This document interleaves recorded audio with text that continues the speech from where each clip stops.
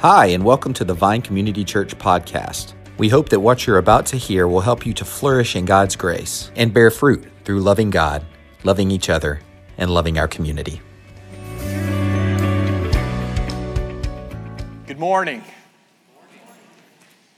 Hey, it's great to have you here at the Vine, whether you're here in person or online. My name's John Adams, lead pastor, and we are in this series from the book of Acts called The Power of the Church in the Face of Persecution. And today we're going to see what the early church was actually learning is this, that God can change anyone. You know, from Andrew's sermon last week, we saw how Saul was radically changed, and he became, on the road to Damascus, he was converted, and we know him as Paul, many of us, the apostle. But he was a murderer of Christians. I mean, he was awful. And yet God, by his grace, reached out and saved Paul and brought him to himself. He changed his heart and replaced his stony heart with a heart of flesh.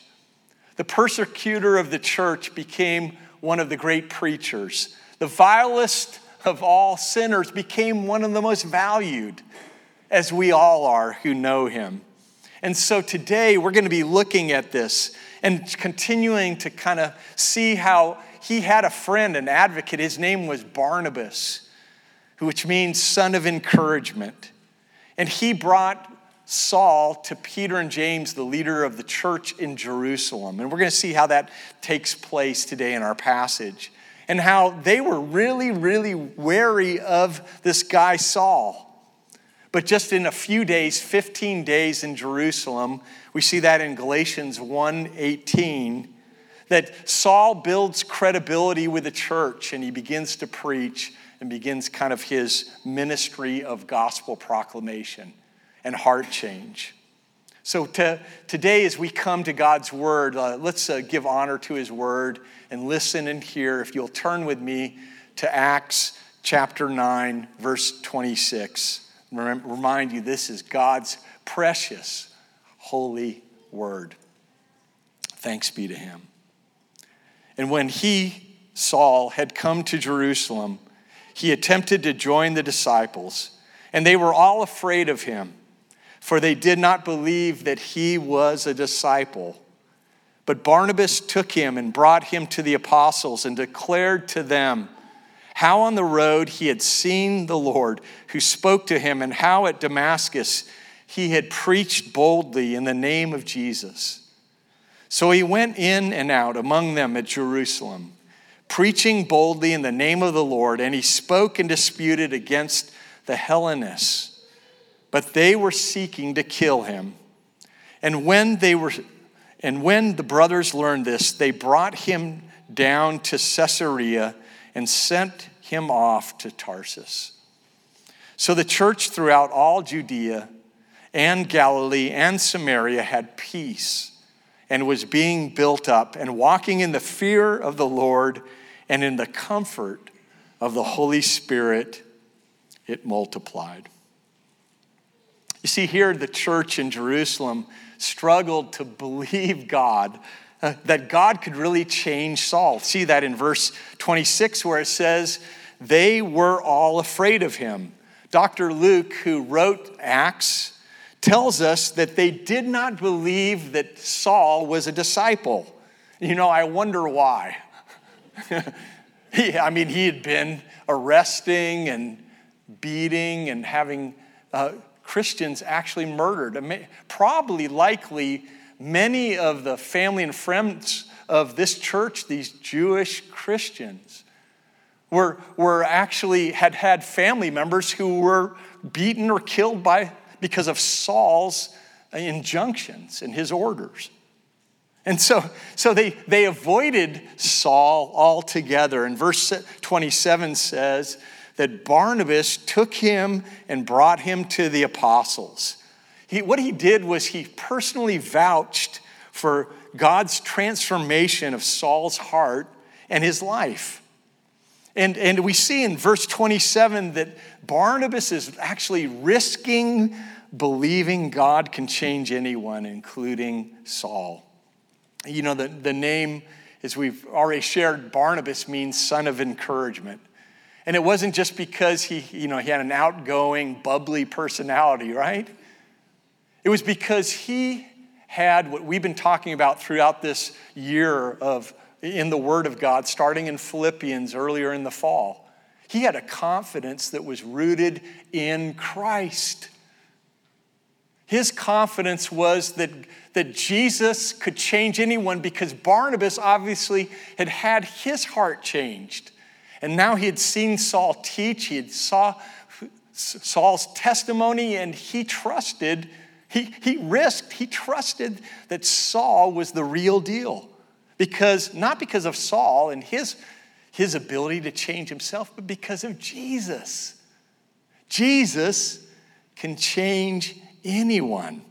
And Barnabas was absolutely confident of this. And so Barnabas risked not only his reputation, but maybe even his life and the life of others. Imagine if Saul turned out to be actually an imposter. And he would have had Barnabas and the church of Jerusalem rounded up and probably mass murdered. But Barnabas risked reputation, life, probably his possessions, to say, brother, I'm going to introduce you to Peter and to James, who was the brother of Jesus. And he told them about the great things, the great conversion, heart change that God had done in Saul's heart. God can change anyone. So, question for you today is, are you risking with people that have not been trustworthy in your life? I'm not talking about putting down, safe and appropriate barriers or boundaries. But look, do we believe that neighbor, that friend, or maybe even that close family member that we really struggle with, maybe we've been really hurt by them, do we believe that God can change their hearts? Are we praying for them? Are we asking God in appropriate ways to show His love through us? Are we helping them in the journey if they actually come to know Jesus? Which would blow us away, because we would never think that person that we're thinking about right now could come to know Christ. You see, instead of permanently pigeonholing people, thinking they will never change, again, how about praying for Jesus to change their heart or show them the kindness of Christ? And this might be to people that are really different from you, maybe in their politics, maybe even their morality, maybe in their attitudes. Are we being salt and light and showing them the love of Christ? God can change anyone. And Saul here struggles in verses 28 and 29 to believe actually his calling to preach to the Gentiles. Not only, again, did the church of Jerusalem struggle to trust Saul, understandably, right? And they grew in trusting him. We see that in verse 28 where it says, so he went in and out among them at Jerusalem, preaching boldly in the name of the Lord. The church in Jerusalem was changed. And they began to trust Saul, and he became like one of their preachers that they were inviting friends and family members to. And so it was a beautiful kind of change in the hearts of the church at Jerusalem. But Saul still needed to be changed, you see. Saul, who had been trained by Gamaliel, who was the greatest Jewish rabbi, he thought, the best plan for my life is actually to preach to the Jewish people, because I'm going to be super effective with them. I've been trained for 3 years in the Arabian desert, and then I've been put in under Gamaliel, the best scholar of Jewish traditions and the word, and I've been trained to preach effectively God's word to them. And Saul had to be reminded over and over again what his ultimate calling was. We see that in Acts 22, verses 17 through 21, where it says this.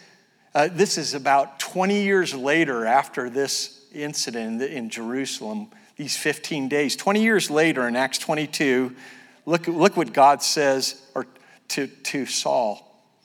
And it came about when I returned to Jerusalem and was praying in the temple that I fell into a trance. And I saw him saying to me, "Make haste and get out of Jerusalem quickly, because they will not accept your testimony about me." And I said, "Lord, they themselves understand that in one synagogue after another I used to imprison and beat those who believed in thee. And when the blood of thy witness Stephen was being shed, I also was standing by approving and watching out for the cloaks of those who were slaying him." Notice what God says to him here, calling to him the mission. In verse 21, he says, "And he said to me, 'Go, for I will send you far away to the Gentiles.'" Now, interesting enough, Saul did not obey God immediately. In fact, he stayed in Jerusalem thinking, my plan is pretty good. I want to preach to these Jewish people. I've been trained to do this, and I am Jewish, and I can do this effectively. But God's plan was different from Saul's. You know, we in our lives face these opportunities all the time. We think, hey, we've got our plan. It's all mapped out. We've got this training. We've got this wisdom. And I'm just going to kind of move forward with our plan, my plan. And my plan is like airtight in logic and wisdom. But sometimes God has something that is completely different. And do we trust God and his plan even when it doesn't seem to be logical, or to kind of fit what we want to do, or how we've been trained, or what we think we can accomplish? You know, I remember moving to Atlanta. Lizanne and I didn't have kids at the time. And when we moved to Atlanta, I'd been an associate pastor at a pretty big, stable church. It was pretty cush. I was the associate pastor, so I was the fair-haired boy. You could do nothing wrong up there. And it was a pretty good environment. Lizanne was finishing her doctorate, and everything was going well. You know, they had great benefits. It was super secure. You know, they wanted me there, and it was all good. But then I got a call to a small church in Atlanta. And when we were down here interviewing, at the end of one of the interviews, one of the elders' wives pulled Lizanne aside and said, "Lizanne, you know, I would really encourage you not to buy a house," because we were looking to buy a house at the time. We were thinking God's calling us to do this. Because she said, "I'm not sure that we can pay you." And we go, "Oh, okay." And so it was just like, all right. But we went back to Maryland. We prayed about it. God clearly was calling us to that church. And then even when we came to that church, a couple elders, first week, they resigned from the church because they were so tired from doing ministry in that church.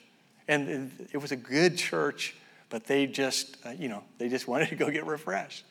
And we're like, this is not easy. But God went on to really bless that church and that congregation. And it was such a sweet, beautiful calling from the Lord. But it didn't make sense according to our logic. And guys, you know, when you think about in your life that there's going to be times where you have plans, but may you trust God and his plans that may be completely different from yours. Are you trusting his leading, his change? God had told Saul, go be a focus on the Gentiles. but he went to the Jewish people. We see that in verse 28, as we've seen. Verse 29 goes on, and we notice what happens. And it says, and he, Saul, spoke and disputed against the Hellenists. Hellenists were Jewish, but they were Greek in culture. And these Hellenists apparently were the ones who had actually stoned Stephen back in chapter 7 of Acts. We saw that. And it says, but they were seeking to kill him. So here, Saul stays in Jerusalem. He gains acceptance with the church. In Jerusalem, he starts preaching to the Jewish people in Jerusalem, but he has no effectiveness because that wasn't God's plan for Saul. He had another place to move him on. The Hellenists were rioting, and they were creating all of this disorder. That reminds me of a story of an Anglican British pastor who told of this story. He said, whenever I go into a city, they serve me tea and crumpets. But whenever Saul or Paul went into a city, there was either a riot, a revolution, or revival. And so all of this rioting's going on. Saul is really actually, his life is at stake now. And we see in verse 30 that it says, and when the brothers are those from the church there in Jerusalem who were avoiding him, they now come to rescue him. Notice that. Notice the change in their hearts. When the brothers learned this, they brought him down to Caesarea and sent him off to Tarsus. Again, the brothers were the same disciples that actually feared Paul. But now they are rescuing the one who persecuted them. Saul has changed, they have changed. And now they rescue him, and he goes initially to Caesarea, and he ends up in Tarsus, which is his hometown where he grew up. And remember this, and just in context, Saul had a lot of preparation for ministry. He had been 3 years in the desert in Arabia. But now he goes to Tarsus, and he's there for 10 years. 10 more years, and the scripture is almost silent about what happens in that season in Tarsus. But there's one thing we do know happened while he was in Tarsus in training. And we see that in Acts 13:12. We see that Saul's name actually, which meant, we saw this last week, his name was changed to Paul. And Paul means what? Do you remember? It means small. Paul means small because Paul was saying, look, it's not about my power. I need the power of God. I need God's help. I am small. I am nothing except for weak. God is almighty and powerful. I need his help and strength. My name will be Paul. And notice Paul takes the name. Actually, God called him Saul at his conversion in Damascus. Paul takes his name. But the second reason is not just because he was small spiritually and he was trusting in God and his power, but because Saul was really his Hebrew name. And when he was this 10 years in preparation, he realized, I need a name that will relate to the Gentiles. I am going to surrender to my calling. I am going to submit to God, and I am going to take the name Paul, which is the Greek, Roman, Gentile name that he took for himself. And so here, Paul is changed, and his heart is given over to the ministry. And he's actually no longer in Israel. And what happens to the church in Israel when Paul gets out of the way? And we see this in verse 31. It says there, so the church throughout all Judea and Galilee and Samaria, which is describing Israel, where the Jewish Christians were growing, had peace and was being built up. and walking in the fear of the Lord and in the comfort of the Holy Spirit, it multiplied. Isn't it crazy? I mean, that Saul, he has to get out of the way for God to do his work there in Israel among the Jewish people. He was changed. He focuses on his primary calling. And the church of Jesus Christ in Israel hugely benefits. They get peace and comfort from God. And the church grows. And there is a lot of great things that go on. Have you ever realized, we see ourselves way too self-important at times, right? We think we've got to be there. We've got to do it. If we don't do it, no one will, right? Have you ever felt that way? I know I have. I've got to do something. No one else is helping. No one else can do this the way I can do it. We tell ourselves these kind of lies. But Saul finally comes to the place of where because of persecution, he actually surrenders to God's calling, his plan for his life. Are you trusting God's plan for your life? I don't know what it is. Is it a move? Is it is it something at your work? Is it something in a decision that you need to make? Are you coming before the Lord and saying, Lord, please, please, I'm crying out to you in prayer. Show me your plan, and whatever your will is, that's what I want. I want to find out and discover what your plan is and submit my heart and life to it. Are you trusting God? Are you being changed to trust God's plans in your life? And also, are you trusting that God is changing hearts of those people that maybe you've trusted the least, that you thought maybe they've hurt you deeply, or you're just tired of how they continually showed you a lack of respect? Or are you praying for God to change their heart and yours? And have you forgiven them? You remember Vawanu's great, powerful story of how one girl in Africa, she was killed for her faith, and her dad actually forgave her murderers. I mean, are we forgiving people that have hurt us deeply? Are we willing to, and do we believe that God can change anyone? And is your heart today being changed?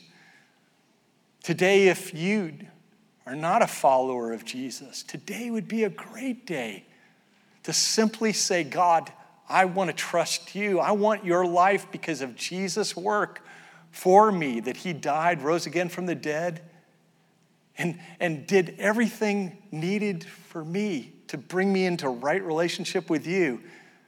Today would be a beautiful day for you to simply surrender, for your heart to be changed. Surrender to Christ and his love. And if you do know Jesus, guess what? You've been changed. You've been given a whole new identity. You are no longer a slave, but you are a son or daughter of the living King. Are you rejoicing in what God has done in your heart? And will you surrender to his love, how he wants to continue to change you? Just because you're a Christ follower and you're here, look, we all have to change. Our hearts all have to grow in trusting God. Are we doing so? And so as we prep this morning for Lord's Supper, I just want to call you to just focus on this question this morning. How does your heart need to be changed by God? Will you ask him in just a few moments of silent meditation as we come to prep our hearts for his table? Will you cry out to our Lord and ask him, Lord, how does my heart need to be changed by you? Let's pray together.